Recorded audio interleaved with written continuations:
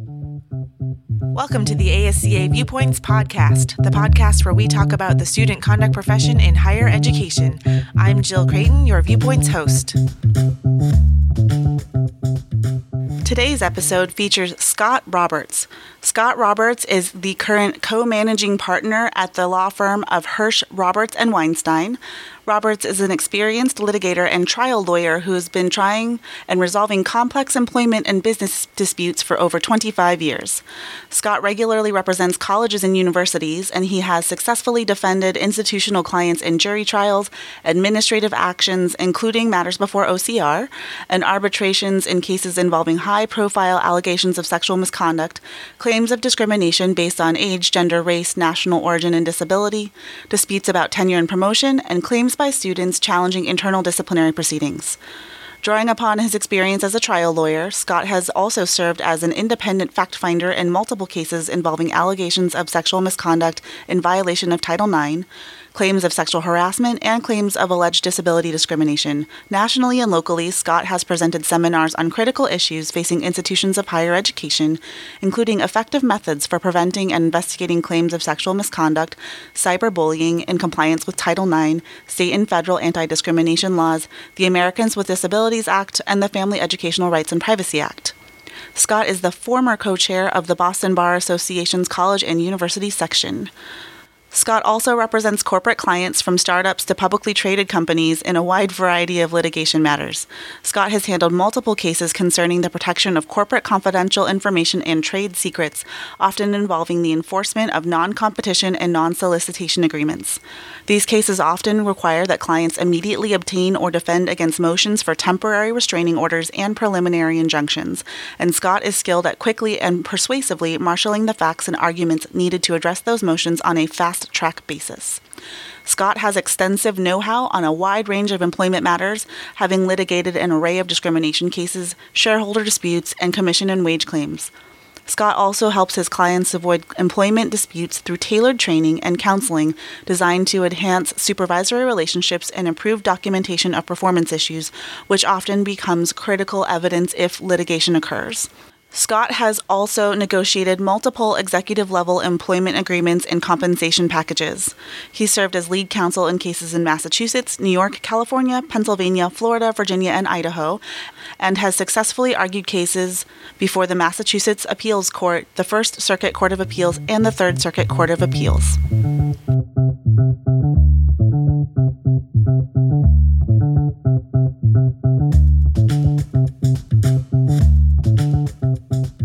Welcome to the podcast, Scott Roberts. Scott is currently an attorney at law with the firm Hirsch, Roberts, Weinstein in Boston, Massachusetts. Welcome, Scott. Thanks very much, Jill. And Scott, our conversation today will really focus on the art of writing investigation reports, and we're looking forward to giving our listeners some technical expertise and tips and tricks on how to be an effective report writer. Want to make sure listeners recognize ahead of time that while Scott is an attorney, he is not providing us legal advice. So for your legal advice, please make sure you seek your general campus counsel or whomever your campus contracts with to give you legal advice. But Scott, can you tell us how you got to your current place at your firm and how sexual misconduct investigations became part of your focus? Sure, Jill. I started my practice in Boston at a large, white shoe law firm, and then probably in about 1997 moved over to a smaller litigation boutique. And at that time, I started representing a number of colleges and universities in the area because my partner happened to have relationships with a few area colleges. So that became a steady part of my practice for quite some time. I got to see, the various types of cases that would arise on college campuses and worked in defending universities and colleges in those cases. I think for me, with respect to the move into Title IX, like it was for many colleges and universities, the watershed date and moment was April 4th, 2011, when the Obama-era Dear Colleague letter came out. At that point, I think I had a flood, perhaps better said as a deluge of questions coming into from clients asking how they best meet the demands of that document. I would say it was probably shortly after that I was first asked to conduct my own investigation of the claim of student-on-student misconduct. And then soon after that, I started speaking to area colleges about what was good investigative practice. And in drawing on that teaching, I relied upon my experience as a litigator in forming simple questions, doing careful analysis. In much the same way I would put together a case, I put together an investigation. I started then speaking nationally on the subject of conducting investigations, and it has become a solid and significant part of my practice since then. The other aspect of it was around this time, I had two daughters who were going off to school. Issues of sexual misconduct on campus were not only being discussed at my office, but were frequently being discussed at home as well.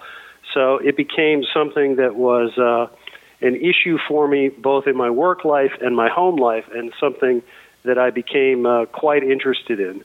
I also was convinced at the time that it was important to make sure that people understood that this was a community issue and not a gendered-based issue. When I first started going to panels that would discuss campus sexual misconduct, very frequently all of the panelists would be women. And that is terrific, but it can also send a message that this is a woman's issue. And it is not a woman's issue. It is a campus issue. It is a culture issue. And I think it was important actually to be present on panels that discussed campus sexual misconduct, to kind of be a visual representation, if you will, that says this is a broader issue. It applies to everyone who sets foot on your campus. So it sounds like you've had some personal experiences and you've had some campus-based experiences, which would probably give you a very well-rounded perspective on how these investigations can impact not only the individual parties, but the campus communities at large. So with all of that in mind, what are some of the underlying principles that you identify for success when doing an investigation and a report? I think both with respect to conducting the investigation and writing the report, you should be guided by three things, really. The first one is balance. The second is fairness. And the third is thoughtfulness. If you put all of those together, I think you serve the community well, you serve the complainant and the respondent well, and actually from a broader perspective, I think you minimize the likelihood of risk for the institution involved. But when I write an investigative report, I think it's very important that someone, when they're reading it, can immediately understand how I reached my conclusion. I've got my analysis there, I've got my evidence there, and I explain how it was I got to the decision I made. In many of these cases, we know they're very close calls, and all of them are governed by the preponderance of the evidence standard, meaning it only has to tip one way or the other, just the proverbial feather on the scale. So in a lot of these cases, they could go either way, but there is something about the evidence and your analysis of the evidence that causes you to come down one way or the other. And your report should make that clear. I think that if you just look at these situations and say, well, the complainant said X and the respondent said Y, and I can't make a decision because complainant said X and respondent said Y, you're doing a disservice to the process, the institution, and the parties involved. Typically, there is evidence out there that will allow you to make a decision and have you come down one way or the other. You need to look at it, analyze it, and kind of have the conviction to reach the conclusion. You mentioned preponderance of the evidence as a standard that you use. It's also the standard by which ASCA recommends all sexual misconduct investigations be worked through under, because in ASCA's eyes, it's the only standard that really provides true equity for all the parties. So how are you and your firm responding to some of the kind of new developments that are happening with OCR in terms of the guidance about preponderance versus clear and convincing? Well, I think at this stage of the game, the OCR has simply said you can use, we're not going to dictate a standard of evidence. We're not going to, a burden of proof. We're not going to say it has to be preponderance of the evidence. We're not going to say that it might be something higher, like clear and convincing. I think that most schools that have moved to preponderance of the evidence are going to keep that standard. I don't think in the wake of the withdrawal of the Obama-era guidance, you're going to see many schools go back to where they were. I think probably before 2011, there was only a small percentage of school that were using the higher standard of clear and convincing evidence. So I don't see that the current changes in this administration will cause any serious changes on the burden of proof on campus. Sure. What are some common flaws or errors that you are kind of noticing as campuses investigate and write their reports for these types of cases? I have a couple of real bugaboos about reports. I like bugaboos. This is a good way of framing them. or real problems. My first and biggest one is unexplained conclusions. I have a real problem with that. I do not like when someone says, I found his report credible. I found her statement credible, without any explanation. And I see it very frequently in reports that may come across my desk that simply say, well, the complainant told me this story and it sounded credible to me.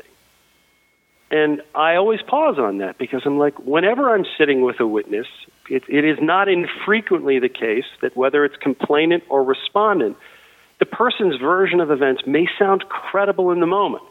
You're listening to the story, you're not looking at other evidence, it may be presented very well, and you think, wow, that sounds credible.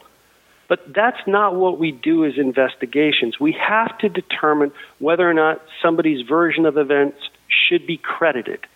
And the only way that something should be credited is if it is corroborated, sustained, consistent, something else that allows an investigator to make a decision that says, I credit this person's story because of X, Y, and Z. So to simply say, well, I found the respondent credible or the complainant credible means nothing. Typically, it means that I reacted to someone's demeanor in the moment. And I think that's a poor form of report writing and really indicates a complete lack of analysis. So whenever I'm teaching report writing, I ask people to try to stay away from the word credible and instead say, I credit X, and then to say why. So if you have two versions of events and you have to choose which one you're crediting, say, I credit this, and then list the reasons. So the other one that I have is just the insertion of kind of advocacy jargon within a report. And when I say advocacy jargon, I mean that there are advocacy groups on both sides of the issue of campus sexual misconduct. Those who think the pendulum has swung too far, those who think it's not swung far enough, and they very frequently, in making their positions known publicly, use a lot of jargony language. And sometimes you'll see that kind of language picked up in a report, and it shouldn't be. I mean, your job as an investigator is to analyze evidence fairly and clearly and not use assumptions about behavior or conduct and the like, but to actually really think about what occurred and what evidence you have as to what occurred. So I want to go back and touch on that credibility assessment component because I think that's probably one of the more controversial areas right now in report writing. And so part of that is this kind of imaginary reasonable person standard that we've been talking about for several years in the field, and who that imaginary reasonable person might be and from what cultural lens they might come from. When you are talking about credibility of the information crediting the information versus credibility of the person, what are some of those key ways that investigators and report writers can frame these pieces of information so that they truly are crediting the report and the evidence? That's a good question. I mean, there are times when, as I said, you will sit with someone and perhaps they speak with you in a quiet manner. And I'm referring to either a complainant or respondent. They don't get agitated. They stay entirely neutral. They don't get too high, don't get too low, and for all intents and purposes, may look like they're just floating through this process. That could be attributable to any number of factors. It might be attributable to a reaction to trauma. It might be attributable to a cultural bent or the culture from which someone was raised. And so you don't want to reach a judgment on the way somebody just presents to say, well, that must mean X. You'd have people in reports say, well, he was very quiet when he was responding to the allegations. He wasn't at all angry, so his quietness I'm going to interpret as a sign of guilt. Same thing with a complainant. The complainant said to me the following happened, but didn't get agitated when conveying it, so it doesn't seem to be that important to him or her. That's not helpful. I mean, if someone says, this is what happened on, the night of November 3rd, then I want to look at the evidence of what occurred before the incident, during the incident, and immediately after the incident. And you may have evidence, indicating before the incident. Let's assume a situation of incapacitation where the complainant says that he or she was incapacitated. And you have text messages going on before the incident describing, exactly what's being, what alcohol is being consumed. You see text messages start to suddenly fall apart in terms of their context and grammar. You have a blackout period of time, perhaps during the incident itself, where there's no other evidence other than words. And then immediately afterwards, you may have text messages saying things like, I have no idea where I am right now. Can someone please come get me? It is looking at the surrounding evidence, the evidence before, during, and after, that allows you to try to make an informed judgment as to what occurred during the incident. And it's really that process, to harken back what I said before. If an investigator just says, well, she says X, he says Y, we don't know how to decide, I think that's irresponsible for an investigator. You really do need to look at what is the evidence, documentary evidence, oral testimony evidence of what occurred before and after that will allow you to make judgments about which version you're going to credit. I think it's a very complex thing to think about. And I think one of the things that investigators often wrestle with as well is what is the order of operations when conducting a good investigation? Who gets interviewed first? Who gets interviewed second? How do you manage advisors in the process, etc.? So what advice do you have for that type of technical area of the work? This is one of those situations where I always comment that I went to law school for 3 years to learn how to say 2 words. It depends. Now, typically, I will interview a complainant first. And this is especially the case if the complaint that I have received or that has been presented to me is not, very clear on the events that occurred. Because when I want to sit down and talk with a respondent, I want to be as clear as possible about what it is I'm asking him or her about. That I have a good sense of what the allegations are. So I typically will, interview the complainant, understand what the complainant's version of events is, and then interview the respondent. Currently, we are in a climate where respondents, more likely than not, are going to be seeking the assistance of outside counsel, and that can sometimes delay the process itself. And I may make the informed decision of, well, I don't want to wait 2 weeks to ask the respondent questions. There may be other people who were mentioned during the complainant's recitation of events that make it clear to me that, hey, there are others that I can talk to in the meantime. My goal is to always try to be moving forward while recognizing that in any investigation, you're going to get knocked off track at some point. It just happens. But you have to try to do your best to keep the process moving forward as best you can. We've talked about the investigation and the report when we're assuming one complainant and one respondent. Can you give any advice for when we're looking at large-scale investigations, for example, with a student organization like a marching band or a fraternity or sorority or a sports team? It becomes that much more complicated in prioritizing who you're going to interview first. I will say that when you get into investigations of organizations, you have to be that much more careful about whether or not there's any form of collusion in the answers that you're getting at the interviews. Has there been an agreed upon version of events? And I will typically say to witnesses and complainants and respondents at the beginning of an interview, I say, listen, I want to let you know that when I'm asking you questions today about an event, I don't expect that everything that you tell me today will match up 100% with what somebody else tells me.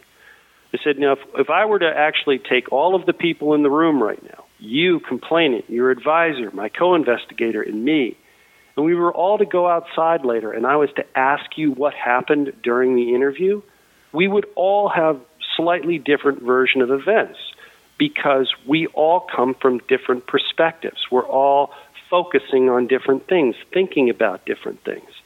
I said, so I would expect if I ask questions or somebody asks questions of everyone who is just in this room, the versions would sound similar but not identical. What I start to get worried about, I will say, is if I start to hear a version of events that is exactly the same. Like I talked to a series of people who were all at a party at this event or on this sports team or in this organization, and everything I'm told, down to the choice of words, the organization of events, the timeline, etc., sounds exactly the same. So that will be the kind of thing that will give me pause and make me think that perhaps this is a cooked version of events, not one that is being organically provided to me. And when you're hearing those cooked versions of events, how do you describe those as credited or discredited in a report? I think that what I would do is to say that it's very useful to just line up what you've been told and the statements. You know, I asked persons A, B, C, and D the following question. Here are their responses, and then actually put them in. Those are the kind of things where, as a colleague of mine used to say, you know, tell me the facts and allow me to reach the conclusion. If I were to just say they all cooked this version of events and then didn't tell you why, that would, again, not be a good report. But if I allowed all of those statements to be listed in the report in order, perhaps tabled out, and showing that everybody uses the same words, the same description, etc., before I get to what my conclusion is, the reader of the report will have already reached the same conclusion. This looks a little fishy. I'm not sure I can credit this. So you're hoping then through your writing that the reader and the decision maker on the report has enough information that they can say or identify clearly that yes, there is, or no, there is not a preponderance. Absolutely. I don't expect any reader to necessarily agree with my conclusion. They may disagree with the conclusion. But because the standard is preponderance of the evidence, I would expect any reader upon reading one of my report to say, I understand, I get it, I understand how he got there. When we have these multiple investigations or even single investigations with multiple areas of concerning conduct.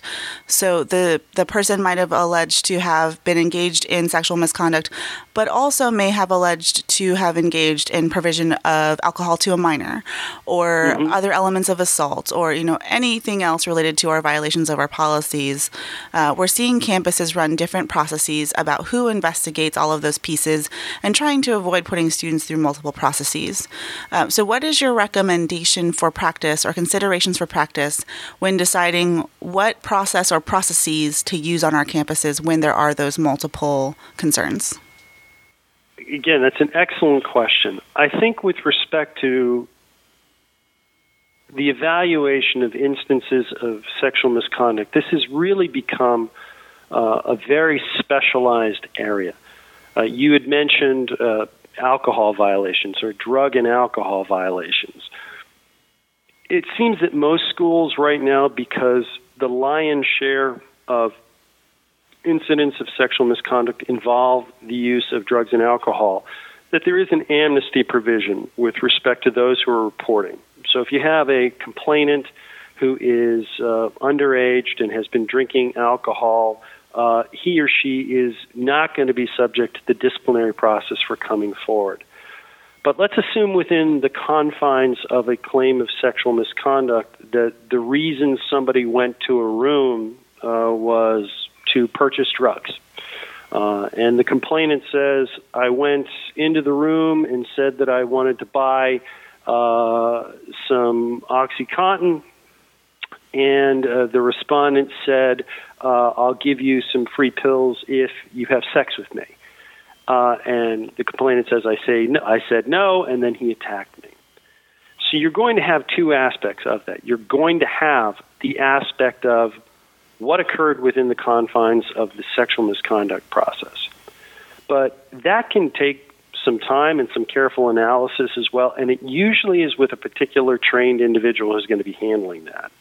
But if you have a student who is selling OxyContin on campus, I don't think that needs to await the outcome of a sexual misconduct proceeding. And it very well may be that that's the kind of thing that just goes through your general student conduct process, whatever it may be. And I think in that situation, it actually makes sense to separate them and have the drug violation process looked at differently, and to see if there is additional information supporting a finding that somebody was selling OxyContin out of their room. So I know that instances can involve multiple infractions, but I think that those who investigate claims of sexual misconduct should investigate the claims of sexual misconduct. And typically, that's what the policies provide. It doesn't provide, well, if the sale of drugs occurred within an instance of sexual misconduct as well, we'll also look at the sale of drugs. So I think that in my experience, and most policies deal with them separate. In my experience, they're handled separately, and most policies deal with them separately. I've also seen some campus models where the investigators for the sexual misconduct component will also do fact-finding for, let's use your example, for an alleged drug violation, but they won't make a finding on that component, and they'll turn that back over to student conduct. So the timeline looks the same, but what do you think of that model? I actually think it's okay. I mean, I think that if you've gathered the evidence and can say, this is what the evidence shows me, and then turn that over to whatever the decision-making entity is on, again, let's say the OxyContin violation, that's fine, as long as it comports with your process. I mean, you want to avoid a situation where somebody says, well, wait a minute, there's supposed to be an entirely separate process for this, and then they just did this kind of ad hoc analysis within the sexual misconduct proceeding and then kicked it back over there and deprived me of some right that I'm entitled to in my other conduct proceeding. So, again, I don't have a problem with it, with the caveat that you want to make sure that doing that is always consistent with your process. And I think that's always the best advice that we give in ASCA as well, is number one rule, follow your process, follow what you've told your community you say you're going to do. And that's usually the best way to be successful. And I will say that was one of the big concerns, again, after April of 2011. Everybody put in place these policies that they thought met the terms of the DCL, but what they realized was these policies did not work in practice. Or folks would say, well, we have these wonderful brand spanking new policies put in place, and then not follow them. And I have always said when doing training both on investigation and litigation, if you don't follow your policies and bad things come home to roost, you have no one to blame but yourself. So let's stick in that policy realm for a minute here. And I also am wondering about your thoughts on who should be reviewing the investigation report before a decision is made. Some campuses have it where it's just the parties and maybe their advisors. Other campuses, it runs through the Title IX coordinator, general counsel, maybe HR, student conduct, etc. And there's moments for feedback from all of those parties in certain processes. So what is your recommended model in kind of an ideal world? Well, I think with respect to the evidence that's been gathered, and that may be in the form of witness summaries, text messages, anything that you've gathered, Instagram photos, Snapchats, anything that you have gathered that may be used to reach a conclusion in your investigative report, you not only should, but I believe that you must make that information available to both the complainant, the respondent, and their advisors. I think that's a very important part of the investigative process because I think that both parties should have that kind of final opportunity to respond to the evidence so that they can say, okay, I see in this witness summary that witness A said the following. Well, here's some additional information you should know about that. So that at the end of the day, once all of that information is gathered and there's been that opportunity to fairly respond, the investigator is in a position then to really commence the process of deliberation and trying to figure out whether a violation of the code of conduct has been established by a preponderance of the evidence. Now, once the investigative report is written itself, in which the conclusions are reached, and it may be that a draft report is prepared. And I know that some institutions will say, well, when a draft report is prepared, send it on over to the Title IX coordinator or the deputy general counsel for review and comment and feedback. And that's okay with me. I'm very comfortable with that idea of someone looking at the report and reading it. Because at the end of the day, or the draft report, because at the end of the day, what I want to do is put forward the best product that reflects my analysis.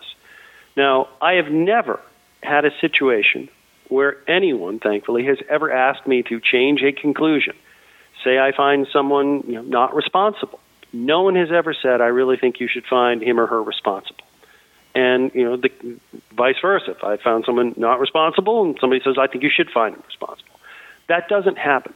What I will have occasionally occur is that someone will say, listen, I've read your analysis, and I see that in support of your conclusion, you list points 1, 2, 3, and 4. And someone may say to me, listen, I'm reading this, but I have to tell you that from my perspective, it really is, number 3 is really the most persuasive point for me. And if I were to order them, they would go 3, 1, 2, 4. And I'll look at that and say, I'm very close to this. That may be a piece of evidence that didn't hit me, but may hit someone else. And upon reflection, I may look at that and say, that really is the better way to lay out my analysis. I think that says better what I intended to do. And if I agree with the conclusion on reflection, then I'll say, I can do that. I can restructure that. I think that makes sense. But then again, I may also come back and say, I really have ordered these exactly the way I think that they should go. I think they should go 1, 2, 3, 4, and here's why. And I'm not actually thinking that 3 is important as you do. I think it's less important, and here's why. But then I realize that maybe I want to add that to the report, to say why 1 is the most important, why 3 is not as important and is listed where it is. Because the goal to me of review is always this, to try to come up with the best report that best reflects my analysis. So when you're thinking about that report component and when you're finishing up the product, we also need to think about who the decision maker is. And I'm wondering what your recommendation and experiences have been with the investigator making the decision on whether or not a preponderance was met versus sending that over to the Title IX coordinator or the Office of Student Conduct to make that determination based on the report that was prepared. I am a strong proponent that the investigator should make that decision. Otherwise, the investigator is nothing more than a conduit of information. I think it's important that I, as an investigator, reach the conclusion rather than tender over pages of paper to someone who hasn't sat with the witnesses, hasn't likely analyzed the evidence in the same way that I have. So I do think that it's important for the investigator to reach the conclusion of responsibility. I think that those models that say have an investigator do a report, which is really kind of just fact gathering, and then there's a separate process in which complainant and respondent testify to a hearing board, and the investigator shows up and testifies what the investigator learned during the process, and they kind of hear everything all over again, is unwieldy, and I think that the process itself can act as a barrier to people coming forward with concerns. If they know, my God, I'm going to have to tell my version of events 6 times to 10 different people, why do I want to sign up for that? But I do think it's important that the investigator reach the conclusion, but solely on the issue of whether or not a policy has been violated, whether the conduct policy has been violated. I strongly urge against having the investigator make the decision on the sanction. That's where I really think it's important for the student conduct and the Title IX coordinator to be involved. Because the student conduct people and the Title IX coordinator are going to have a better sense of the overall history of matters that are similar or not similar to the matter that's been investigated and decided. And they're going to have a better handle in these particular circumstances as to what the appropriate sanction is. And I'm also always mindful of the fact that so many people, when they talk about, well, I want to be investigators, will say things, but that will indicate that they're heavily focused on the potential outcome of the investigation and what the impact can be. And that's okay to be aware, however you decide, that your decision will have an impact on someone. But if you allow that to govern how you're going to come out, I think that's really problematic. I think that the decision on the sanction should be separated from the conclusion as to whether or not the policy has been violated. I agree with you on that analysis, and I also think that most of our codes probably don't provide authority for an investigator to make that decision. And so I really appreciate that thoughtfulness behind separating those two components. I'm also wondering, with that separation, in your mind, who makes the notification to the parties when the report is ready and when that sanction is decided, and kind of what are your pro tips and tricks for looking at that simultaneous and timely notification to everybody? Yeah, I know for certain that it is never me. I never do that. And I'm not part of that process. Typically, in my experience, once the report is in hand and both parties will have an opportunity to review it, it's usually presented to one or both parties at or around the same time by the Dean of Students, an Assistant Dean of Students, or the Title IX coordinator. And I think that is appropriate to have someone who is actually in the conduct process and who actually understands the area explaining what the outcome was.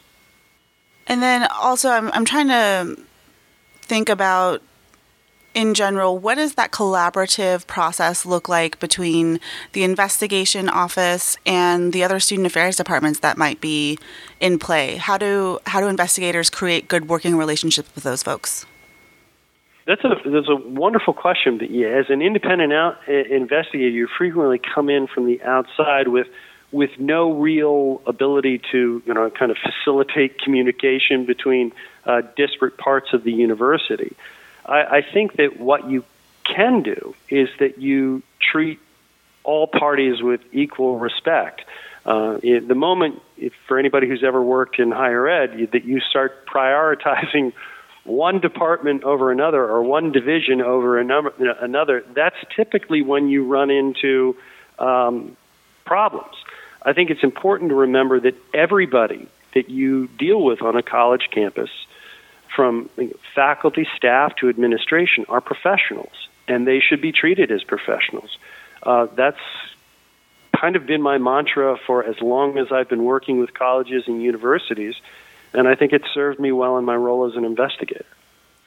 One of the other big skills for investigators is really around those soft skills and actually sitting in a space with someone who is alleging that they've experienced an extraordinary trauma, or someone who has allegedly committed an act of violence, or the witnesses in between. So how do you suggest that investigators go about developing that skill set to kind of be in that space and elicit information, knowing that it's a very tense space to begin with?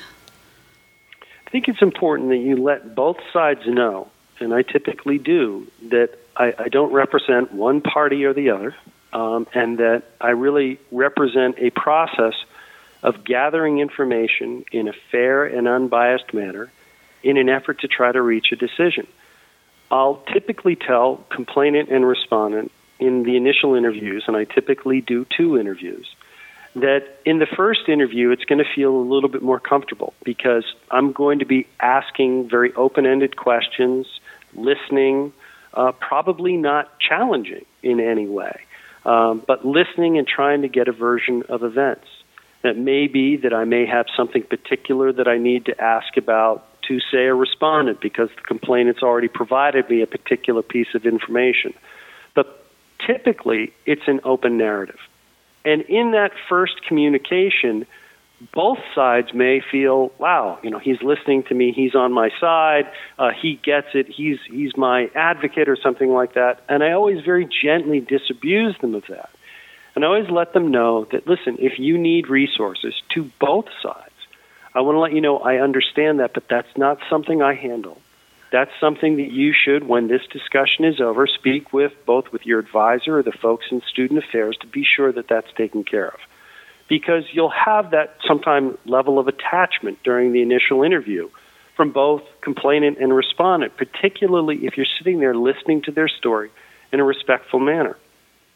I will also tell complainant and respondent that when I conduct a second interview, I will likely be presenting them pieces of information that I've learned in the investigation and asking them about them. And I'll tell both.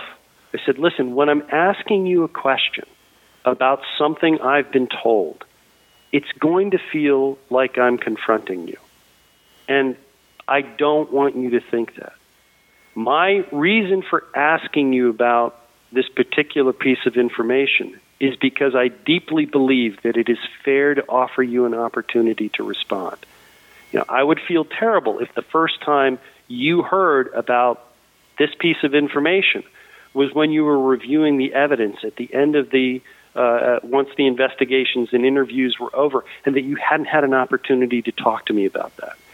So very clearly explain to people, repeatedly, by the way, that this is what will happen. I'll tell them that at the beginning of the first interview. I'll tell them that at the end of the first interview, and I'll tell them this at the beginning of the second interview. Now, inevitably, the second interview feels a little bit more uncomfortable because this level of particularized questioning occurs. But I think as long as you continue to repeat and say, listen, I'm trying to present this to you to see what your response is. And your response very well may be to me, that didn't happen, that did happen, or something in between. But the reason I'm offering you this opportunity is because I believe it's fair to do so. I really appreciate you kind of walking us through your script of how that might sound when you're sitting in a room with folks. Because I think that everyone has to do that in a way that is authentic for their own voices, but also kind of touches on those iterative points so that folks can really hear us. Because I think that oftentimes our complainants and respondents are not fully able to soak all of the information, all the process in on the first try, because there is such a complex beast behind how we're doing these investigations. And I understand. I think it's interesting because there are times when you walk into an interview or interviews in an investigation, and by the end of the process, both sides, will say, "Oh, he's biased." Mm-hmm.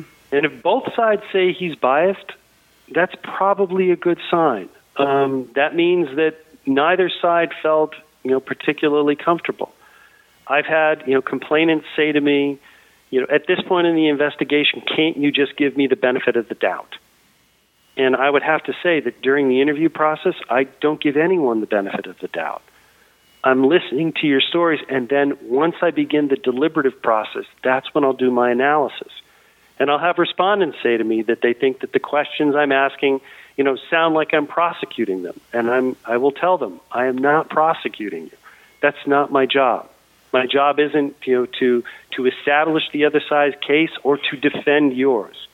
My job is to try to figure out as best I can what happened. So after all of these interviews are complete, can you walk us through kind of the basic anatomy of what you might include in a report? Sure. I always start with, I always have a procedural section. What was the charge? How did how was the other side notified of the charge? When did it come forward? How was the other side notified? And then a description of what occurred. When were the witnesses interviewed? In what order were they interviewed? What date were they interviewed? How long did their interviews last? If there's a description then of the opportunity to review evidence, I think that's important. On January 5th, the evidence binders were presented and made available separately to both the complainant and the respondent. On January 10th, complainant came in and reviewed the binders with his or her advisor for 5 hours. On January 11th, respondent came in and reviewed the binders with his or her advisor for 10 hours. So that the document itself, if you pick it up, will allow anyone to understand what occurred.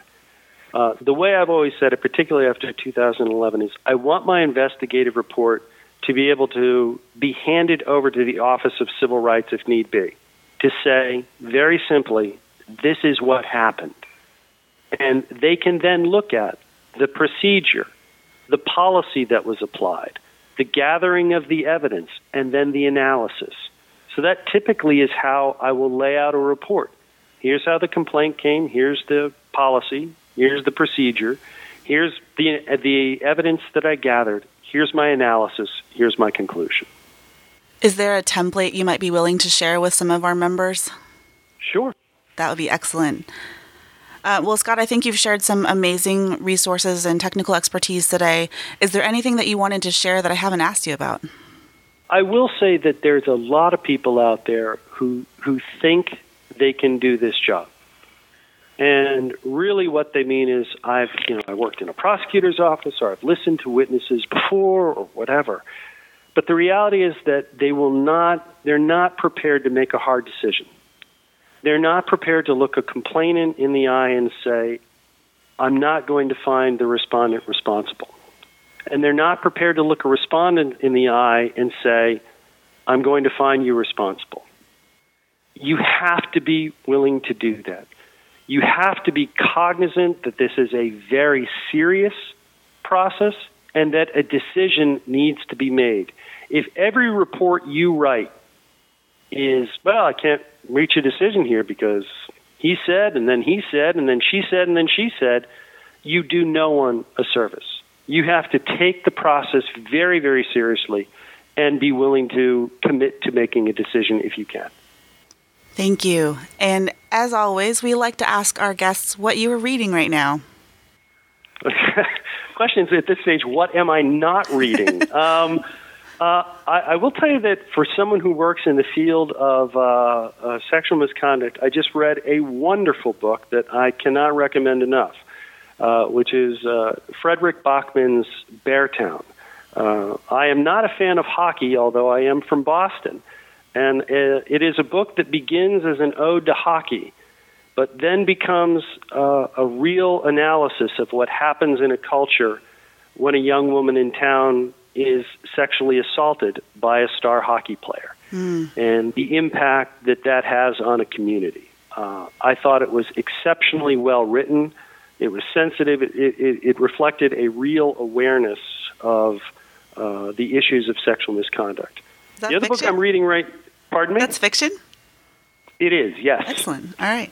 The other book I'm reading right now is at my daughter's recommendation. She and I are both thriller fans, and she's recently recommended a book to me called The Woman in the Window, which is about an agoraphobic woman who is trapped in her house, who, not unlike Alfred Hitchcock's Rear Window, is viewing her neighbors through binoculars and cameras and trying to figure out what's going on.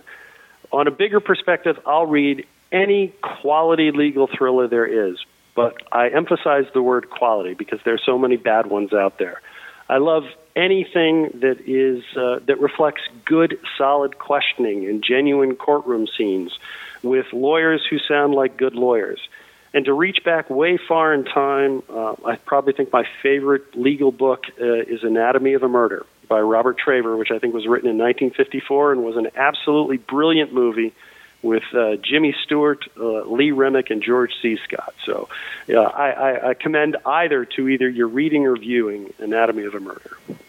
I think every time I speak with a new guest, my reading list just gets longer than I have time for, and it's so depressing. I know.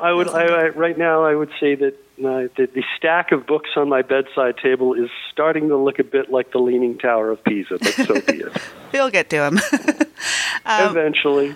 Well, Scott, if folks have follow-up questions for you, if they want to get a hold of you after the podcast, how can they do so? Anyone is feel free to reach out to me at my office. My office is Hirsch Roberts Weinstein in Boston. You can contact me on my office phone, which is 617-348-4340, or send me an email, which may be the best way, which is sroberts@hrwlawyers.com. And if you'd like to reach the podcast, you can find us on Twitter at ASCA Podcast. That's ASCAPODCAST. Or you can email us at ascapodcast@gmail.com. Thanks so much, Scott, for sharing your viewpoint today. You're very welcome, Jill. Thank you. This episode was produced and hosted by Jill Creighton, that's me, produced, edited, and mixed by Colleen Mader. Special thanks to New York University's Office of Student Conduct and Community Standards, and to the University of Oregon's Dean of Students team for allowing us the time and space to create this project. If you're enjoying the podcast, we ask that you please like, rate, and review us on Apple Podcasts or wherever you get your podcasts. It really helps others discover us and helps us become more visible in the general podcasting community. If you have suggestions for future guests or would like to be featured on the podcast yourself, please feel free to reach out to us on Twitter at ASCA Podcast or by email at ascapodcast@gmail.com.